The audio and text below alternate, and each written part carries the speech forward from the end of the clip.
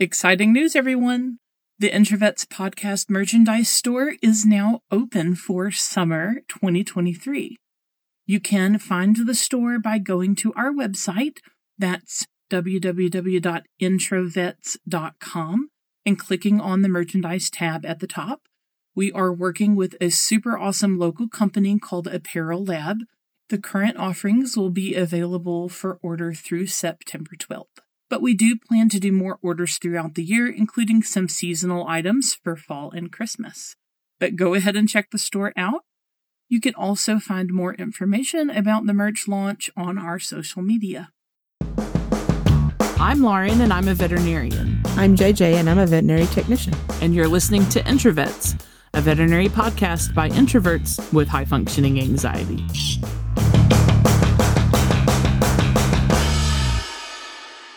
Welcome, everybody, to Introvets Podcast. Hello. Today, we have a very special guest for you. We have fan favorite Dana Hampson, the therapist, back on the podcast. Woohoo. So I'm going to introduce Dana again. Dana is a licensed professional counselor and co-owns The Balanced Life in Madison, Alabama. The Balanced Life is a private practice specializing in counseling, training, and practice building services. Dana has a master's degree in community agency counseling and another master's degree in business administration. She has been in private practice for 9 years, and before that, she worked in a variety of mental health settings, including inpatient addiction treatment, adolescent residential care, therapeutic foster care, and in-home counseling. She has also been an adjunct instructor in the psychology department at the University of Alabama in Huntsville. Dana is a counseling supervisor and works with new counselors as they work to obtain their full licensure. She is currently serving as the president of Chapter 2 for the Alabama Counseling Association. She is a 500-hour registered yoga teacher and teaches yoga in her free time. Dana and her husband, Randall, have been married for 25 years and have a 15-year-old daughter. They, along with their dog, Adler, are owned by their 4 cats, Oliver, Lucky, Pumpkin, and Cookie. Dana, welcome back to the podcast. Hey, thanks for having me back. We are super excited about today's topic. So to get us kicked off, JJ is going to read a case. It's just a human case and not a veterinary case this time. So JJ, hit us with the first scenario. Okay. Scenario number 1. Lindsay has been working as a credentialed veterinary nurse at her current vet clinic for 5 years. The clinic has experienced growth in the past year, and the owner has started asking the medical staff to work after hours to catch up. She has already worked late 3 times in the last 2 weeks, and it's now Friday, and Lindsay has plans to meet her husband and kids for dinner. About an hour before she's scheduled to leave for the day, the owner asks her to work another 2 hours.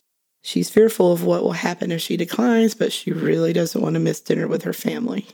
Oh boy. Mm-hmm. So Dana, this type of scenario is super common in the helping fields, definitely common in veterinary medicine.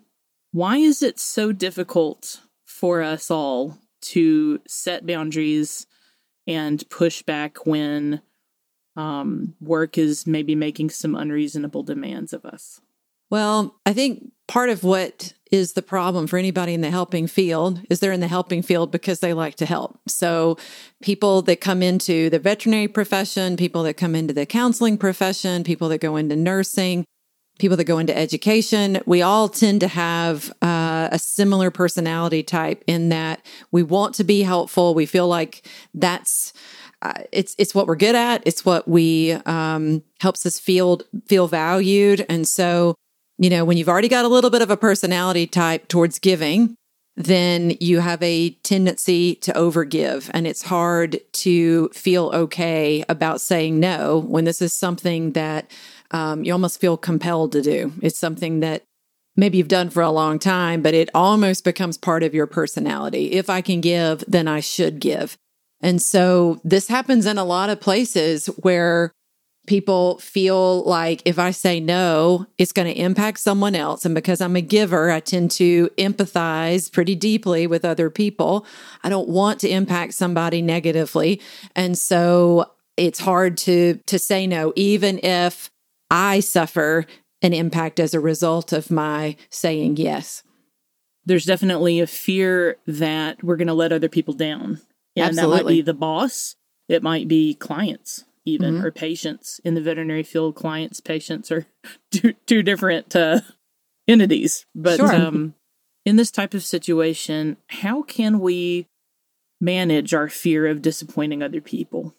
Well, it starts with recognizing that no matter what, somebody's going to be disappointed here, right? Like if I say, no, I've already worked an hour over, I hate that this is going to be an inconvenience for someone, but I am going to go home. My family's expecting me. I'm going to disappoint perhaps my boss. It might impact my coworkers. Sometimes it's the less that I'm worried about the boss is that I don't want to impact my coworkers. I don't want them to have to work over too. So I sacrifice so they don't have to. And so, but the flip side of that is then who also, if I say yes at work, who's going to be disappointed? And it's going to be my partner, my children.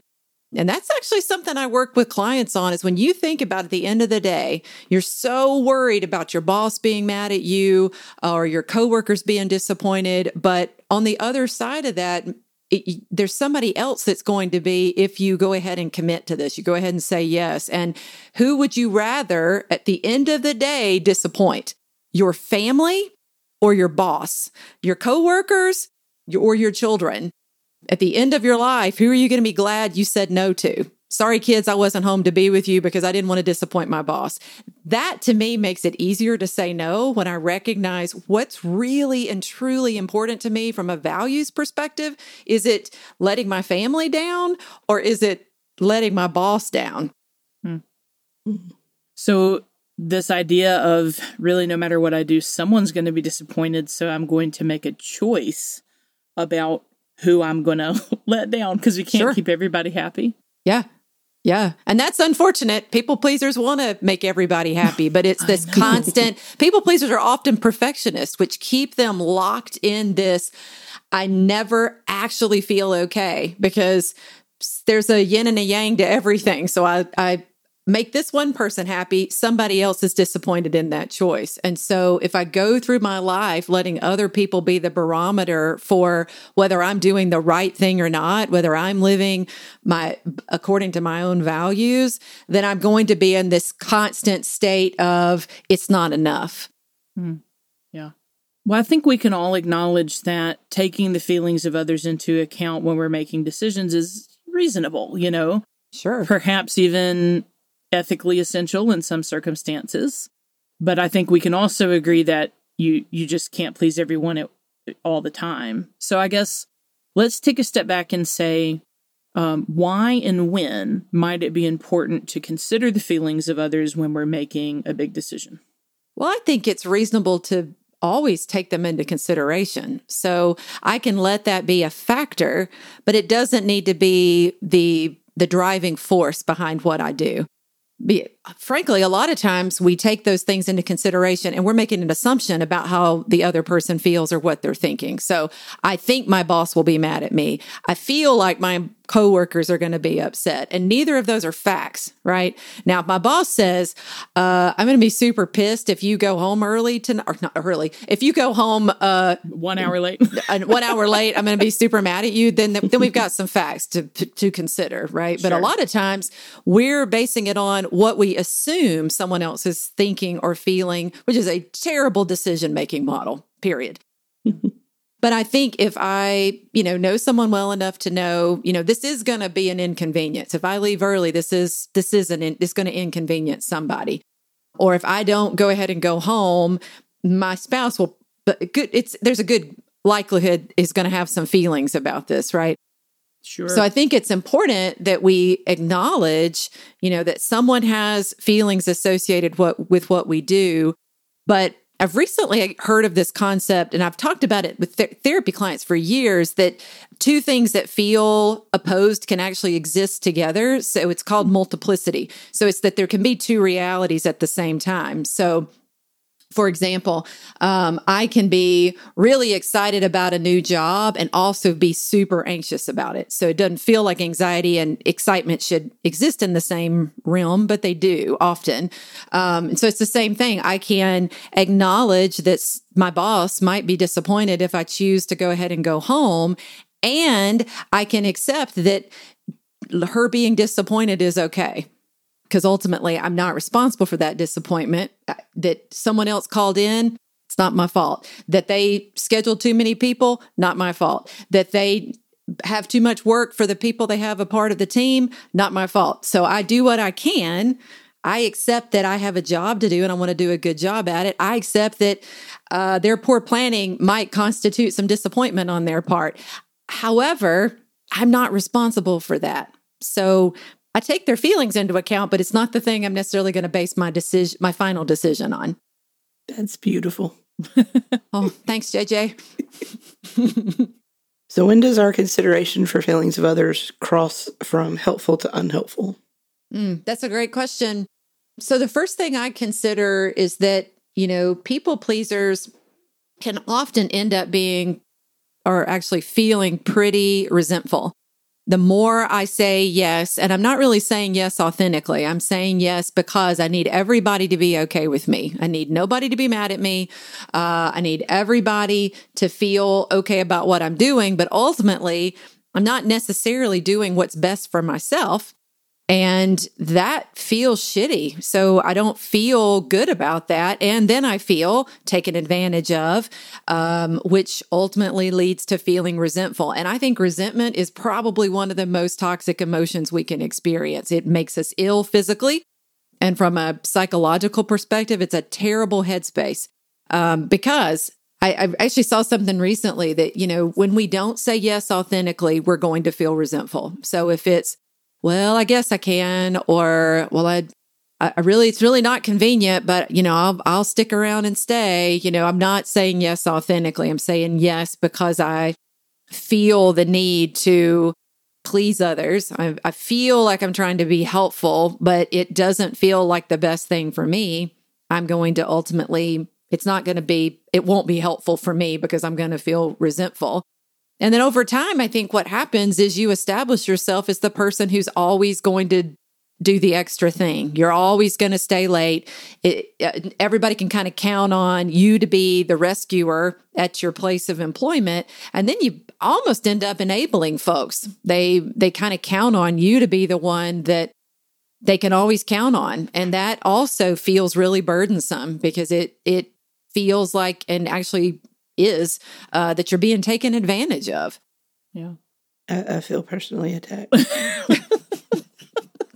Probably every people pleaser on the planet can identify with that. It's like everybody's like, yep, it's not a good feeling to feel like you're being taken advantage of.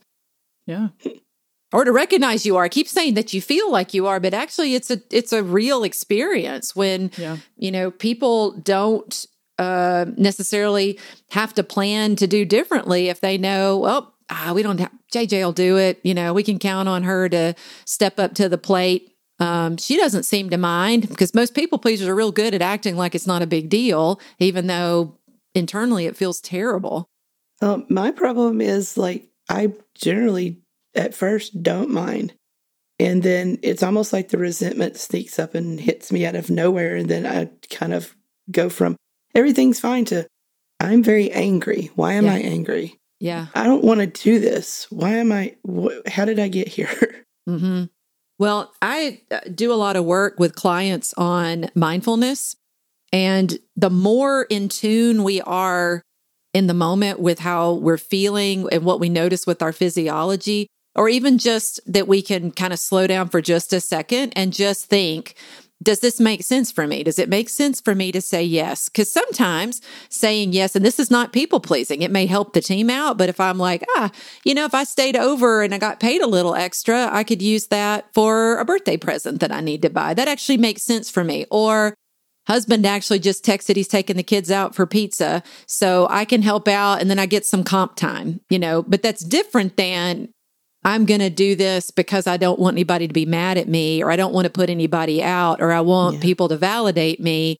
But I've got to be I've got to be present and mindful and in tune with myself enough to be able to pause for just a second so I can say yes authentically. I'm not saying yes impulsively, so that I really feel like I'm making a decision that is healthy for me. And it's not about putting myself first all the time. It's about taking what I need in my own life into account, just like I do. I factor in, I want to be a good team player. If I can help, I will. I want to be a good partner. I want to be a good parent, whatever it is, but I got to balance all those things out. And I'm the expert on whether this decision makes the most sense for me, given what's going on in this particular moment. For those of us that have this trouble with tolerating the discomfort of the idea of someone being disappointed with us, whether it's guilt, shame, resentment. I mean, we cannot stand the idea that someone might view us in a negative way or be a little disappointed. How does that happen? Like, how does it come to be? How might it develop over time? And why do we continue to sort of adjust what we choose to do based on others' opinions if it makes us then resentful to do that? Mm-hmm. Well, so a lot of our tendencies towards people pleasing go back a long, long ways. So I don't work with a lot of people that as adults say, this happened overnight. I used to be super firm in my boundaries. I used to be super assertive, and all of a sudden I just can't say no. Most people can look back and see how this developed over time, whether it was in their interactions with their family, the role they played in their sibling group, what was expected of them, maybe even through information they received through their churches sometimes. I definitely think, I hate to generalize about the South because I love being a Southern person, but we have the corner market on people pleasing and passive aggressiveness in the South. And so it's almost ingrained in us that to say no when you could say yes is being rude. Or that we are supposed to be generous and selfless, especially if you're raised in a conservative Christian religion. That's very much a narrative that many people that I work with heard, is that putting yourself even equal to other people is not being a good Christian. And so, being able to kind of let go of some of those narratives is one of the first parts of kind of getting out of a people-pleasing behavior pattern, is recognizing where did this start? How was I expected to interact with my family? Was I raised in a religion that really promoted selflessness? That, to be more like Jesus, it required you to always put other people first. I mean, that really promotes something's really inherently gross about you if you put your needs equal to other people, that's selfish.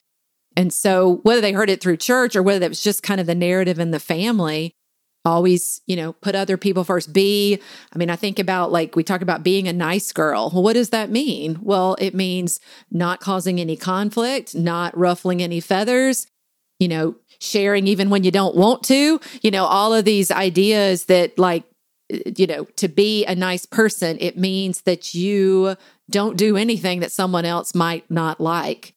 And those narratives get really deeply ingrained in folks so that then as an adult, it just is automatic. They don't even necessarily think that, it doesn't even come to mind does this actually make sense for me to say yes right now? It's just yes.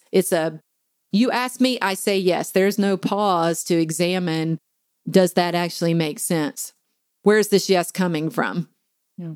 So these messages that we pick up from maybe family growing up, or maybe our cultural social norms, or maybe even our religious practices might suggest that we, defer to other people. And somewhere in there, we kind of go from take other people's feelings into account and be generous to do everything everyone else says and always keep them happy. And that's where it becomes sort of a toxic cycle. Yeah. Okay. And I'm glad you said that about cultural as well, because I see that happen in families where it's almost considered disrespectful to someone that's older than you to have a different opinion, or to or to say no. If you're asked to do something, to respect your elders, what does that look like? Well, it means do what they say. And so that can then translate in the workplace that, you do what your boss says to do. If they say work, then that's what you do. If they need you to stay, you say yes, because it's disrespectful to say no. Or it's not being a good worker to say no. Like there may be some values that have been instilled that if they ask you to do it, then you say yes, rather than that idea of, does it make sense to say yes? I just don't think that's just not what, I think historically parents have even known to help their kids use as a decision-making model, is like, absolutely take other folks' opinions and feelings into consideration. But at the end of the day, does it make sense to say yes is a much better guide than they asked me, so I should say yes. So how can we work to become more comfortable with allowing others to experience emotions without feeling compelled to fix their emotions? Well, I wish there was an easy answer here, but ultimately it comes down to distress tolerance. You got to get comfortable with being uncomfortable, and so it's the more you practice it. So, we develop these patterns. So what we do over and over, just like what we hear over and over, becomes normal. Now, I don't mean healthy normal. I just mean normal. We're used to it, right? So unless I do something different, I'm going to continue to interact with people in the same way. So I have to change that, and change is always uncomfortable. And so until I practice letting myself be uncomfortable by saying no, and I will have clients practice this, role play with me, play out kind of, what are you afraid of is going to happen if you say no to your boss the next time they ask you to work late, or you say no to a friend that wants you to give them money again, or a family member. Maybe that's a better example. Or, really you say no to anything, because no is just real difficult for the people pleasers among us. And so getting practice saying no, or not getting practice, but making sure people practice saying no ultimately is how we get to a place where we feel more comfortable with it. And so that's what I would say, is that I work on it, I practice it, and then I ultimately realize I can't actually control how anybody feels, no matter what I do, no matter what I tell myself. If I do this, they'll be happy with me. Well, the answer is maybe. That's all it is. If I do this, they'll be disappointed in me. Maybe. They may also respect you because you said no. They may be really pissed off that you said no. They may be sad that you said no. You have zero control over that. All you have control over is how you deliver that message. You are responsible for the delivery of that information. So you say it as professionally as you possibly can, and then you accept that they can have whatever feelings they want to have about it, and you have zero control over it.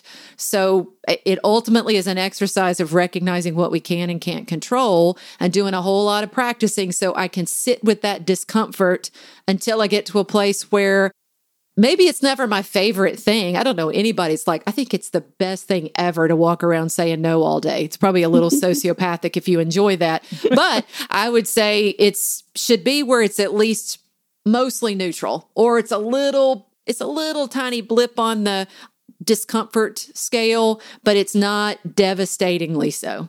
I think maybe as a result of one of our conversations, maybe 2 years ago, I changed my default yes to a default no. Oh. And I haven't stopped. I've just kept it going. Are you saying you like it now? Yeah, I do. Oh, I'm glad. Okay, so I take back the sociopath comment then. No. Because I definitely don't think you are. I totally get where you're coming from. It's fine. I also don't think I'm a sociopath. If I were a sociopath, I wouldn't have near as much problem with anxiety as I do. Oh, gotcha. Right. That's true. That's right. Yeah. So it's your litmus test. That's right. Capable of anxiety, check. Right. Not a psychopath. Okay.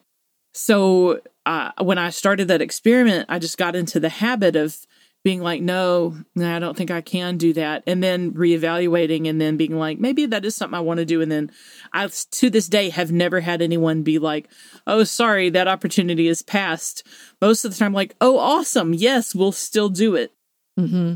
But man, has it gotten me out of so many situations where I just would have been it would have been too much. Maybe it would have been a fantastic opportunity, amazing, but I just have too many things on my plate and I wouldn't be able to enjoy it as much as I possibly could or even remain psychologically healthy through it. Right. So that's helped me a lot. I'm glad. And I think, another little maybe life hacky thing is even if you can't automatically say no, you just can't quite get yourself there yet, give yourself the pause of saying, hey, let me get back to you about that. So now in the situation that we went over, obviously she needs to make a decision on the spot. Let me get back to you about whether I'll stay 2 more hours. Doesn't make a lot of sense. But there are a lot of times people ask you to do something and it's future focused. Could you do this for me tomorrow? Or could you do this next week? And, giving yourself just enough time to think about it, to let yourself sit with, does that actually make sense for me? Rather than that initial automatic people-pleasing yes can really be helpful. So, that's a good in-between until you can get to the place where no just comes out. Then you do hey, let me get back to you on that. So then you can come back. And I love to encourage people to eventually get to a place where they don't even say, this is upper level empowerment stuff. So this is pretty far down the spectrum. People have to practice a long time. We also tend to offer a lot of reasons when we say no. Sure. So no, I can't because what we want them to say then is, oh, thank you for all those great reasons. I totally let you off the hook. We're good, right? I need you to pat me on the back with my boundary. Tell me permission. Yes. Tell me my boundaries. Okay. Thank you. And I'll feel so much better. So that's like second level of like people pleasing there. So I really get to a great place where I can say, hey, I really appreciate that this is really important to you. So I can validate their feeling all day long. Doesn't mean I'm going to change my no. However, that's not something I'm going to do this time, but I appreciate you asking me. Not even I can't, because I can't implies there's a lack of ability. And it's usually not. It's not that I can't. It's that I frankly just don't want to, or it doesn't make sense for me. So saying, I appreciate you asking me, but that's not going to work out for me this time. Or I think sometimes saying, hey, I know that sounds super interesting. It's not really something I'm actually interested in, but thanks a bunch for asking me that is also okay. And that really makes people that people please cringe, like that I would even say, I don't want to, like that's real gross. I just don't know because I don't want to. But I think that's also okay. If you read, and I referenced this a couple years ago, the book Not Nice by Aziz Gazipura, he talks about that. And he has several examples where he just said he just didn't want to. And our internal, that's so selfish, just wants to like rear up and like scream out at the person. But it's actually not, because again, he's the expert on whether something makes sense for him. And simple in knowing I've had an exhausting week and I just don't want to is a good enough reason. And I don't owe anybody an explanation for that. So, if I can eventually get to a place where I can just say, thanks, but no thanks, and not feel like I need to explain and have my explanation validated is next level. One thing Goals. that I struggled with for a very long time was this idea that you just mentioned of not saying I can't, but saying I am choosing not to. And I really struggled with it because I really felt like at the time, like, but I can't, but I can't, but I can't. Right. And I was very resistant to the idea that it truly is a choice. And when I say resistant, I mean for years, I was like, no, I can't. It's not a choice. But then somehow, I don't know, I guess just repetition, I finally came around. And once I sort of realized, wait, this is a choice I'm making. Mm-hmm. It did make me feel better to say like, okay, let's think about this. I can either choose to stay late. What is that going to entail? Apologizing to my family, making it up to them later. Is this an important dinner or can we postpone it? Like, what does that look like? Mm-hmm. And if the answer is nope, I am choosing to go on home, to just own it. Mm-hmm. To just own it. Yeah, I know I'm going to go on home. I won't be able to stay late today. Although I really struggled with it at first, I really like it now. But why do you think that was so hard for you, Lauren, to shift from can't to choose not to or choose to? Well, I think most of the time what I was talking about was a decision related to work, right? So staying late, taking that one last client, staying late for that emergency that just called and that sort of a thing. And I guess I felt like if I say no, then what is the animal going to do? For me, I think the place where the hump that was hard to get over for me was not so much the clients being upset. I could actually tolerate that like mildly to moderately, but the idea of the animal not receiving care is what really, really made me very upset. And so I think that's why I felt like I can't say no, because if I say no, then I am making a choice that means the animal won't get the care that they need. But then after I thought about it some more, I was like, well, actually, that's not the choice you're making. That's the choice the owner is making. Right. Because there are how many 24-hour emergency, there, how many in a 1 hour drive, 5 different places they could go after hours, That's not me making a choice to prohibit care for the pet. That's just me taking my name out of the hat as far as options goes. Yeah. So it'd be super different if you were literally the only person on the whole planet that could do it. Then it might be, I really do have to. This is a life or death situation. I am literally the only person on the planet with the skills to do this. Then I might say, okay. But 99.9% of the time, it is not a have to. The only have tos are survival things. I have to breathe. It's not optional if I want to continue to exist. But, the rest of the stuff, one time I had a student in my yoga class. I always say that, you don't have to do anything other than survival stuff. And she kind of joked. She's like, well, you've not spent time with a toddler. And I was like, because toddlers are demanding with what they need. And I said, well, first of all, I have, because I had one. And then second of all, you still are choosing, right? Like if my toddler or my infant is screaming, I could choose to neglect that, right? So I choose to take care of that child's needs. I don't have to, just like I don't have to obey the law. I choose to because I'd like to not go to jail, So it's like we say things like, well, I have to go to the gym. No, you don't. You choose to go to the gym. So I just remember reading a book where it's called The Gift, and it's by a lady who survived, or a psychologist who survived the Holocaust. And and a big point of what she talks about in one of the chapters is the language we use when we talk to ourselves. So we say things like have to. The semantics are important because what I'm implying is I don't have choice. I do not have agency. I am not empowered. So when I change it to I choose to, or I choose not to, I'm in the driver's seat of what's happening in my life. I'm not giving decision-making power to anybody else because I'd like to hang on to that. For people who do struggle with people-pleasing behavior, how does that over-reliance on the opinions and feelings of others increase the risk of developing toxic and unhealthy relationships in the workplace and otherwise?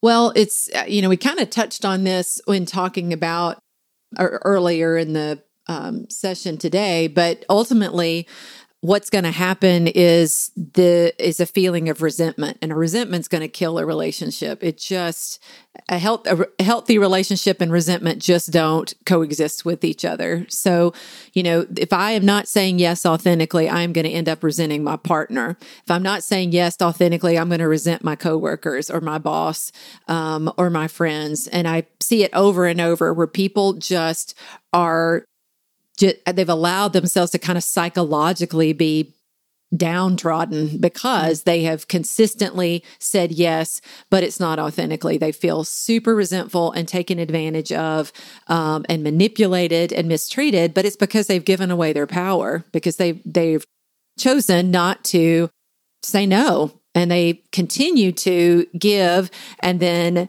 wonder why they are worn out and why they feel so bitter and resentful. But generally, hey, if you're willing to give, people are willing to take. So, if I set that dynamic up with my boss and my coworkers and my friends and my partner that I will just always, you can always count on Dana to say yes, well, then they're going to keep expecting that and kind of take for granted that that's going to just be the answer. Like there's a default yes to anything they want. So sometimes people just quit asking. They just assume, which is a real shitty place to get to. Ouch. Yeah.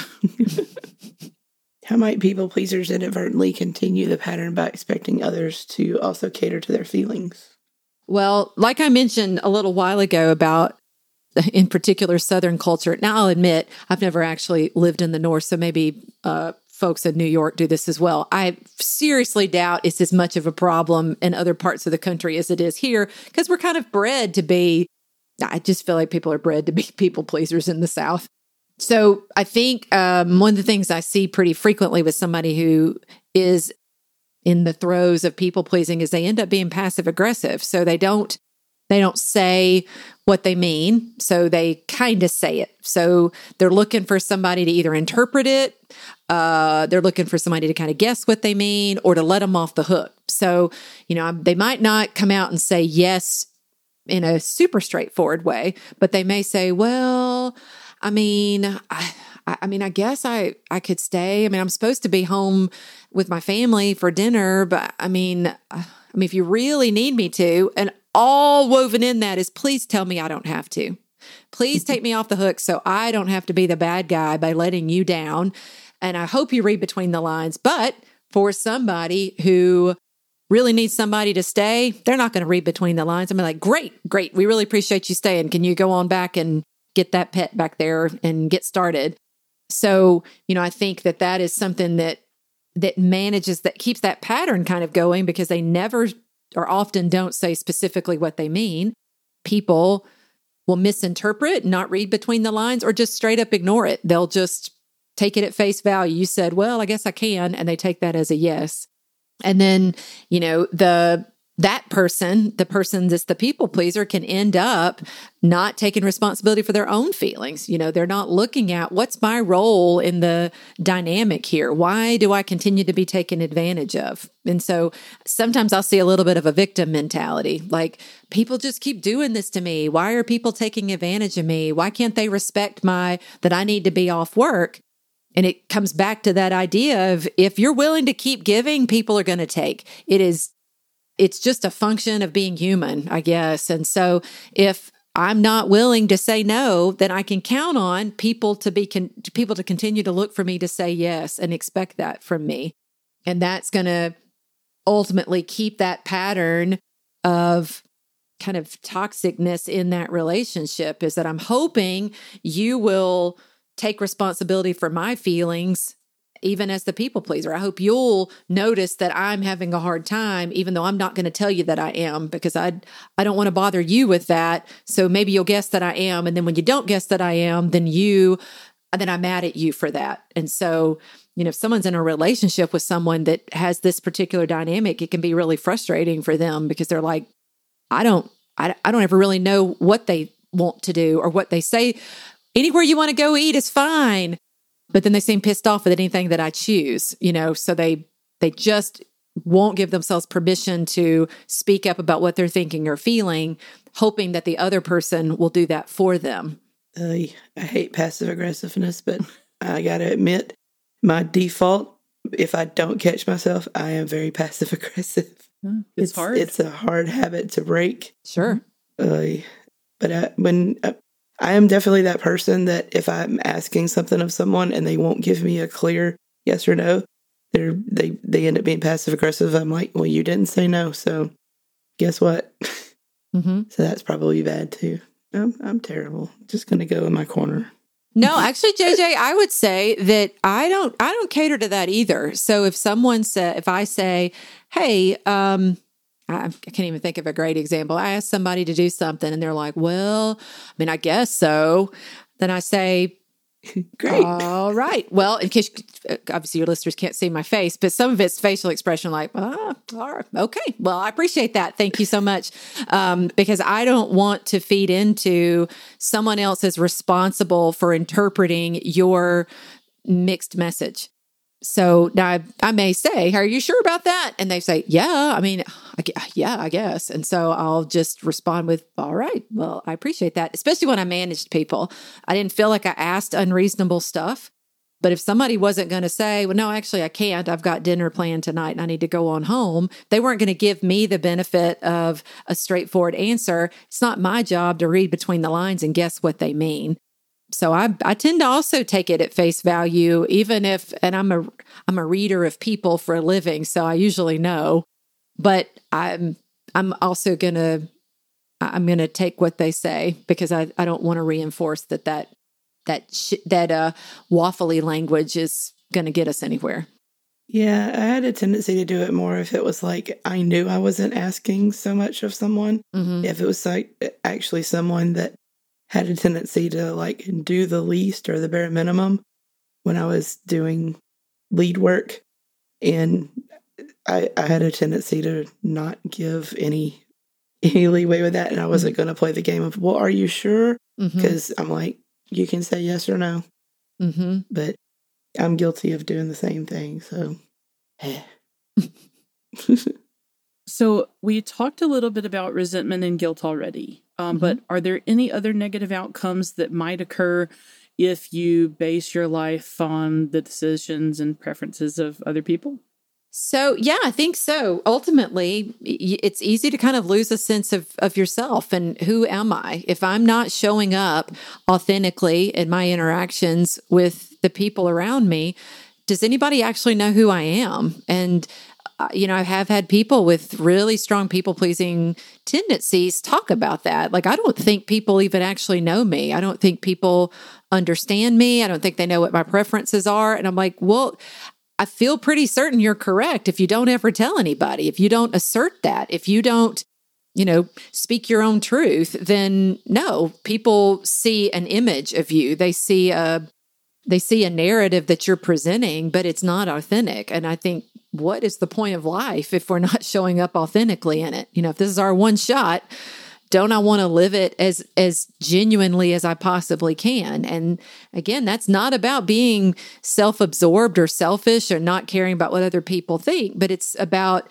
balancing, taking that into consideration and being empathetic and compassionate, but extending that to myself as well and treating myself with some compassion and knowing I am the expert on my existence. And so being able to, show up in a real, true way in my life is going to involve saying no, probably pretty consistently, and then saying yes in a way that makes a lot of sense and, helps me live my life in a really genuine way. So at the heart of all this, it's about authenticity. If I'm always saying yes and I really don't want to, I am not being authentic in my relationships. I'm not really being myself. If I'm always trying to navigate in such a way that manages as much as I can other people's emotional experience, I'm almost living out of body at that point. If you lose your sense of being in touch with yourself, then it's impossible to build intimacy in any relationship then. Absolutely.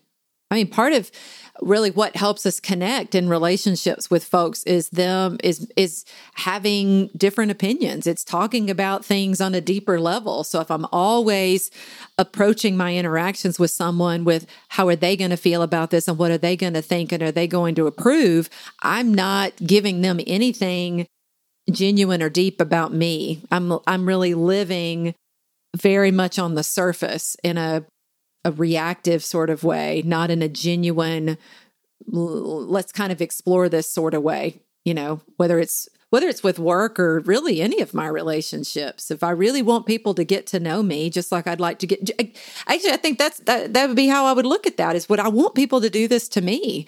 Would I want people to show up in their relationship with me and not be genuine and authentic? Would I want them to be in their head all the time about what I think about what they say and do? And most all of us would be like, no, of course I want them to tell me what they think. Of course I would want them to say no if it made sense for them to say no. So why don't we extend ourselves the same courtesy? It's a good question. How do you turn your brain off? Well, it goes back to that distress tolerance. We have to practice it, but then we also have to remember that half of the time, what we're worried about is an assumption. I'm assuming this is the way they're going to feel. I assume this is the way they feel. I'm assuming this is what they think. And people will say that, well, they're going to think this. That is an absurd statement. How could I possibly know what anybody's going to think? Or, well, I know this is how they're going to feel. No, you don't. There's a possibility they'll feel that way. And that's okay. That's a normal feeling when somebody doesn't do what you want them to do. Just like if my kid was still little and she wanted, I don't know, say she wanted a big Mountain Dew at Target and I didn't let her drink Mountain Dew. Well, she might be really upset about that. And that's okay. Being upset because she didn't get what she wanted is a really normal response. Most of us aren't like, oh, that's fine. I love being disappointed. Like feeling disappointed is a legitimate feeling. But it's not my job to keep her from feeling disappointed. It's my job to help her understand her feelings and then to know how to move forward, especially if the no that I gave her was in her best interest, right? And so it's the same thing in our friendships, whether it's in, I think this is a good no for my friend, but really is this a good no for me? Is that's okay that they have feelings about that. I may or may not know what they are, but even if I do, that's okay. They can have feelings and I can still say no. So that's that multiplicity. That's letting those two realities still exist together. So it doesn't have to be, I say no and they're okay with it and my world is good. Or I say yes, so they'll be okay with it. My world is good. I can say no, they may not be okay with it and my world is still good. So what other techniques can be used to learn to rely less on the opinions and emotions of others when making decisions?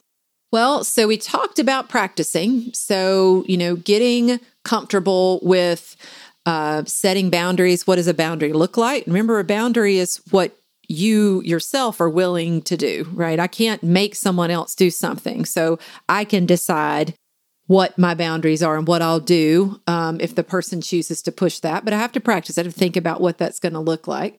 We talked about the idea of, all I can do is give somebody information. And I have to remember that, people may be pleased with the information I give them.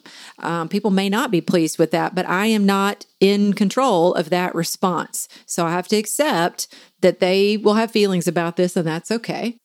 Let's see. We talked about mindfulness. So being able to kind of be fully present in the moment so that I can really tune in and examine, does this saying yes make sense for me? So I have to be in the moment to be able to do that.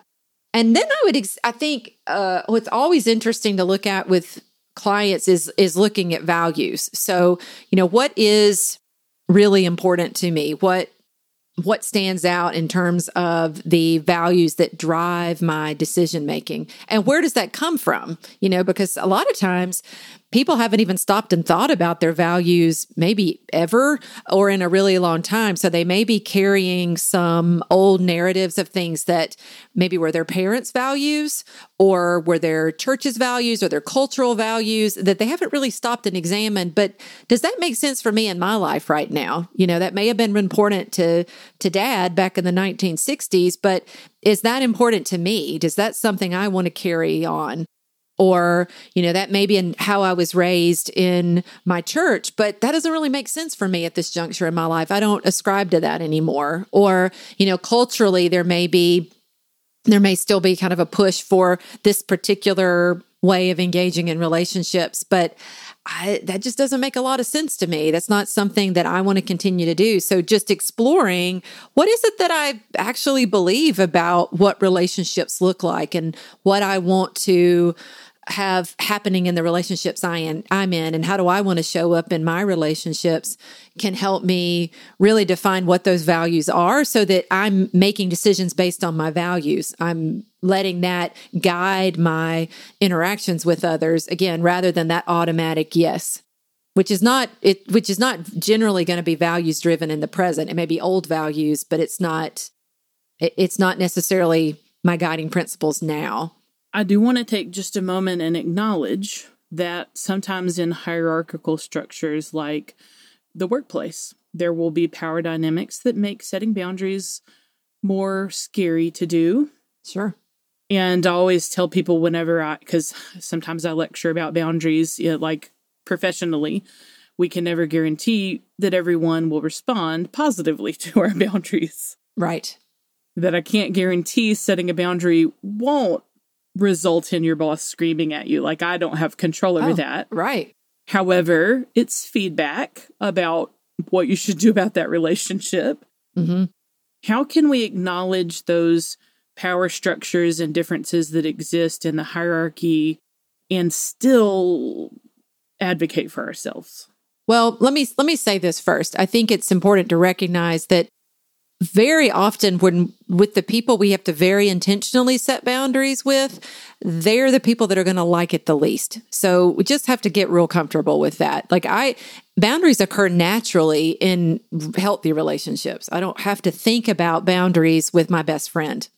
They just happen. She is emotionally intelligent. I'm emotionally intelligent. We don't have to set boundaries with each other because they naturally happen.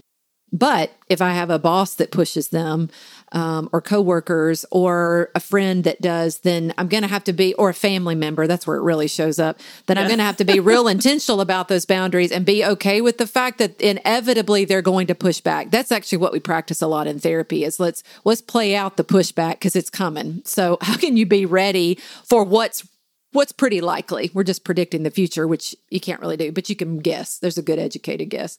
But in terms of at work, you're right, Lauren, is that it's accepting that, if it becomes the rule and not the exception that I'm being asked or expected to work over, then I've got to look at the bigger picture here. Is this where I want to continue to work? Is this a work culture that makes sense for me to stay? If I'm genuinely and professionally trying to establish boundaries and my boss is like, F you better stay or I'm firing you, I really should look at whether that's where I want to continue to work. And people will say, well, I have to. I got to pay the bills. Yeah, you don't have to keep working there. It may be hard to find another job. It may be a challenge, but that doesn't mean you don't have options. And people will try to tell themselves that I don't have any other options. Yes, you do.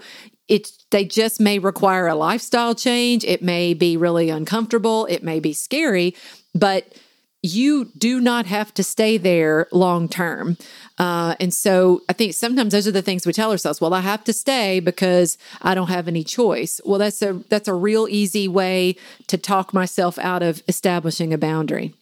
So yes, this is not, you'll never hear me talk about anything and the in parentheses is, and also this is super easy because it's not. This is all really hard to do. It sounds easy and I can sit in my therapist chair all day and look at clients and be like, well, let's talk about that. Let's practice that. Oh, you got it. It doesn't mean I know that's going to be easy.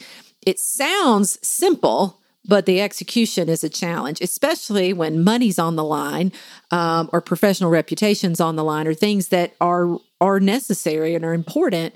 But just because it's hard doesn't mean we don't need to do it, and we don't need to find ways to, really practice being able to show up in a real way in every place I go. We stay way too long. We spend way too many hours at work not to be genuine and authentic there. That's 40 hours of my week that I'm not being myself. That feels real incongruent. Well, for the end of our episode, what I was hoping we could do is go back to the scenario. Okay. And practice. Okay.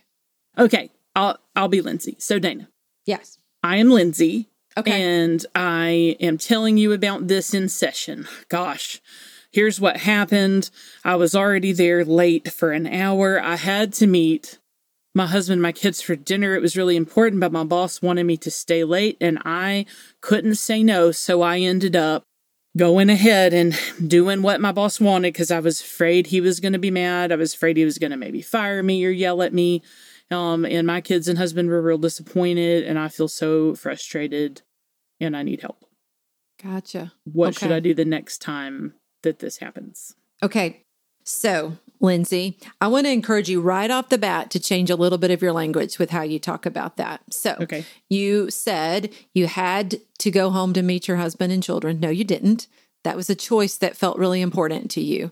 What you chose to do instead was stay at work. But that's where I'd also change it because you said you had to stay at work because that's what your boss expected. So in both cases, there was a choice to make.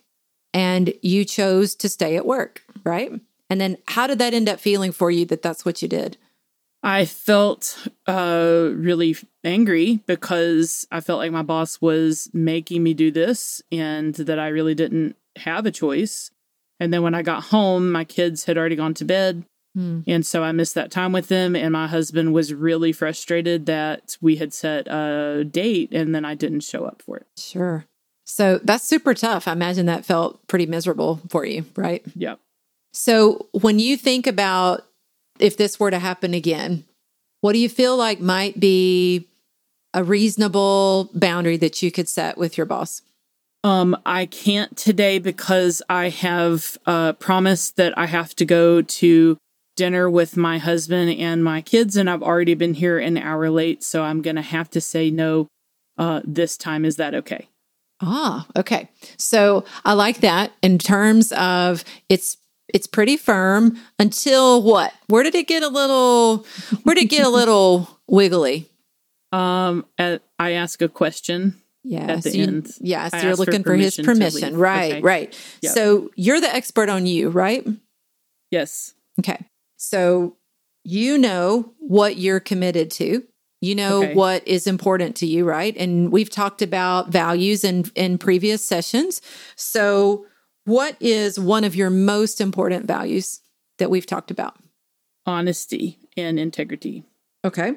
And then in your top 5, if I remember, was your family. Mm-hmm. Anywhere in the top 5, was it approval from your boss? No. Okay. So when you think about what's really important, it's being honest, it's doing what you say you're going to do, and your family. So how can you express the no to your boss in a way that really honors those values? I am overdue for family time, and that's really important to me. So I'm going to go ahead and leave for today. That is a beautiful boundary because you're saying what you're going to do, right? And you aren't over-explaining, but you are expressing that there's a good reason. And the way you said it, which was really firm, there was no question at the end of it, implies this is not negotiable, right? Without saying this is not negotiable, right? That feels like a little bit of a threat when people say that, like, I will not talk about this with you. But I can express empathy even with my tone that I know this is hard. You know, I do know they need help, but I also know what my values are. And I've already gone above and beyond, so I don't need permission to say no, right? And so when you express it, just like you did, which was a clear, reasonable response that didn't need any validation, you've done probably the very best you can with a boundary. Yeah, that feels good. Yeah. So what if your boss pushed back with that? So my boss was like, come on, we really need your help. Like, be a team player, like that kind of thing. Yeah. Woo. Is cry in a corner an option? Okay. I recognize that it would be helpful for me to stay late. However, I'm going to leave because I have made a previous commitment to my family. Yep. So you can validate again that this is hard, just like you did, and then restate the boundary. So really probably any version of that. I think what's really important, and women unfortunately are notorious for this, when somebody's almost inevitably going to push back on the boundary, right? It's just, you just got to almost expect it. And so if you met this with, well, I mean, I really need to go on home. It's like we almost start to soften with the pushback. So if I stick with, yeah, I understand you guys really need help. I've already stayed an hour. I'm going to head on home. I've committed to that with my family. So it's like you almost get a smidge firmer, and then you got to get out. You got to go. Because if you give it's almost like blood in the water for sharks. If I let you sense any, like I'm waffling a smidge, they're going to be like, oh, all right, there's my window. And I don't think people have this conscious thought, but it is just what we learn to do to get our way. And that's what everybody's trying to do. We're all just trying to get our needs met. And right there, your boss is trying to get the need met of having coverage. You're trying to get your need met of going home with your family, which is your value. So it's being okay with that And then really kind of ending just like, if someone's having a conversation on the phone with a family member who's pushing a boundary, I'll say, it's okay to tell them, hey, I'm going to let you go. I love you. And you hang up the phone. You're not hanging up on them, even if they say that's what you did. You ended the phone call because they were pushing that boundary that you had already advised was there. And so this is kind of that same thing. You don't continue to stay engaged because then you're inviting more opportunities for a boundary push. Okay. All right. Problem solved. Yeah. All just right. now, just that quick, boom, all my life. No change. No, it'll be this hard every time. I can say from experience.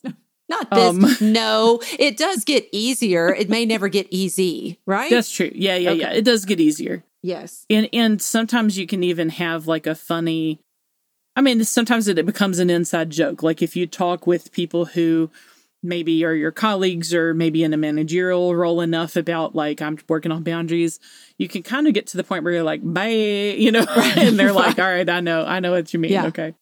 JJ. Yes. Here's what let's do. I will read the scenario. JJ is going to role play as Rebecca and Dana is going to role play as Dana, the therapist. Okay. Dana starring as herself. Okay. Rebecca, JJ. Rebecca got a text today from a previous coworker that is now working for a different practice. The place that the coworker or the place that previous coworker is working now is new and needs additional employees. Rebecca and the previous coworker are friends that have worked together for several years. The former coworker is pushing very hard for Rebecca to join her at the new place, but Rebecca has reservations. Rebecca likes where she is at right now and would not only have further to drive if she made a change, but she would also likely have to take a pay cut. Rebecca wants to decline the offer, but her friend has already told the owner of the new practice that there will be no issue getting Rebecca on board. Now Rebecca is afraid that she will disappoint her friend and everyone at the new practice if she says no. So, Rebecca, where are you at right now when you think about what feels really important for you? So you kind of want to decline, but you're concerned about what your friend thinks, right? So what feels most important to you right now? I feel like I know what the answer, I know what my answer is. I know I want to stay at the practice I'm at. What my fear is that not only will I be disappointing the friend, but could I be damaging any future like networking with this clinic? Because say, for instance, I wanted to maybe move in the future if something, an opportunity comes up where I would be making more and would make it worth it. Am I burning a bridge? And also, what if my current employer gets wind of this? Because, the veterinary field is, everybody talks. So what if my current employer gets wind and now all of a sudden they're looking for a new person to work here because they think I'm leaving? So I'm kind of afraid as to what move to make, even though I know what my answer is. That's okay. I'm really glad you clarified that because there's several layers there that, someone who doesn't work in the field, I might have missed. So first of all, thinking about your friend being disappointed in you. So who is the expert on your existence? Me. Okay. And if you keep that in mind and you think about making decisions based on what makes the most sense to you, then what makes the most sense would be to stay at a job that you like where you don't have to drive very far and you make more money, right? Mm-hmm. So part of it is appreciating that it's okay for your friend to be disappointed, to recognize that that's fine. Of course it's disappointing. She'd like to work with me. I appreciate that she'd like to, but it was enormously presumptive of her to basically say you're going to go work there. I mean, hugely presumptive. It actually is well-intended, but very rude.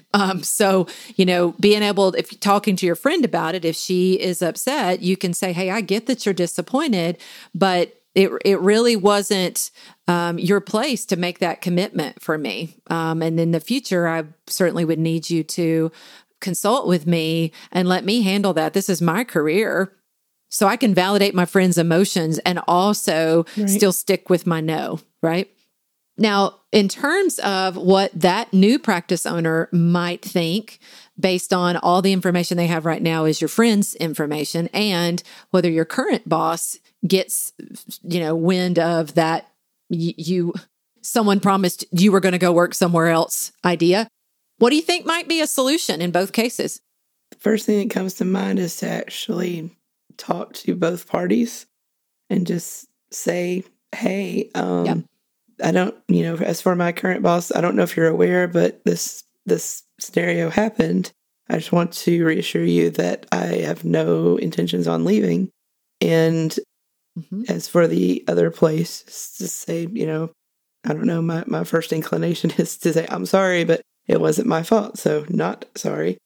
But I know that she made some promises that on my behalf, but I just want to let you know that I need to stay where I'm at right now, but I appreciate that you would be interested in me working there.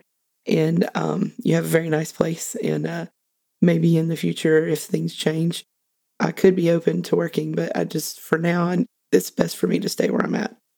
Okay. I think that's awesome. The only things I would suggest is you wouldn't lead with an apology because you're not doing anything wrong. And that is a tendency of people pleasers across the nation is I'm going to apologize, right? Because there's me saying no feels inherently wrong. But I haven't done anything wrong. I am the expert on myself. I'm doing what makes the most sense. And so I'm going to lead with, I really appreciate that you would be interested in me for this. That really means a lot to me. I think you've got a gorgeous practice. This is not something I'm going to pursue at this time. I am going to stay put where I'm at, but I hope you would consider me in the future. And, I hope to, maintain a really positive professional working relationship with you. So I'm absolutely keeping that door open between me and this other practice owner, without being apologetic for my boundary or for my no. But otherwise, I think that was brilliant. I think being as succinct as you can when you say no, because the more words you use, the more ammunition you give somebody to argue, to try to talk you out of it. They're listening for something that feels, I'm going to use the word weak, that feels soft, I guess, weak in your language, to let that be how they maybe change your mind. So, the more concise and firm you are with your no, the less opportunity they've got to counterattack, so to speak. But I think that would be a great approach because you're keeping the bridge open there, but honoring what feels important to you at this point in time. Yay. JJ. Good job, JJ. What I actually probably would have done in the past is just turtle and pretend it never happened. Maybe they'll all forget about this tomorrow. It'll just go away one day. Just change your phone number and never speak to any of the people again. Blow that bridge up big time. Yeah. Right. Yeah. What not to do. Well, Dana, thank you so much for being on the podcast. We are out of time for today, but I think that this episode is going to be really helpful in illustrating the problems with, not embracing your values and living authentically, and also maybe to help show people sort of the mechanics of how boundaries work in real life. So, well, I certainly hope so. We really appreciate it. Well, thanks for having me. I enjoyed it a bunch. If you have stories, questions, cases, or anything else you'd like for us to read, please send it to introvertspodcast@gmail.com. And you can find us on social media. We're on Instagram, Facebook, and TikTok, and it's @Introverts. And don't forget to rate, review, and subscribe to the podcast. It really does help. Sure do. And we'll see you next time. Bye. Bye-bye.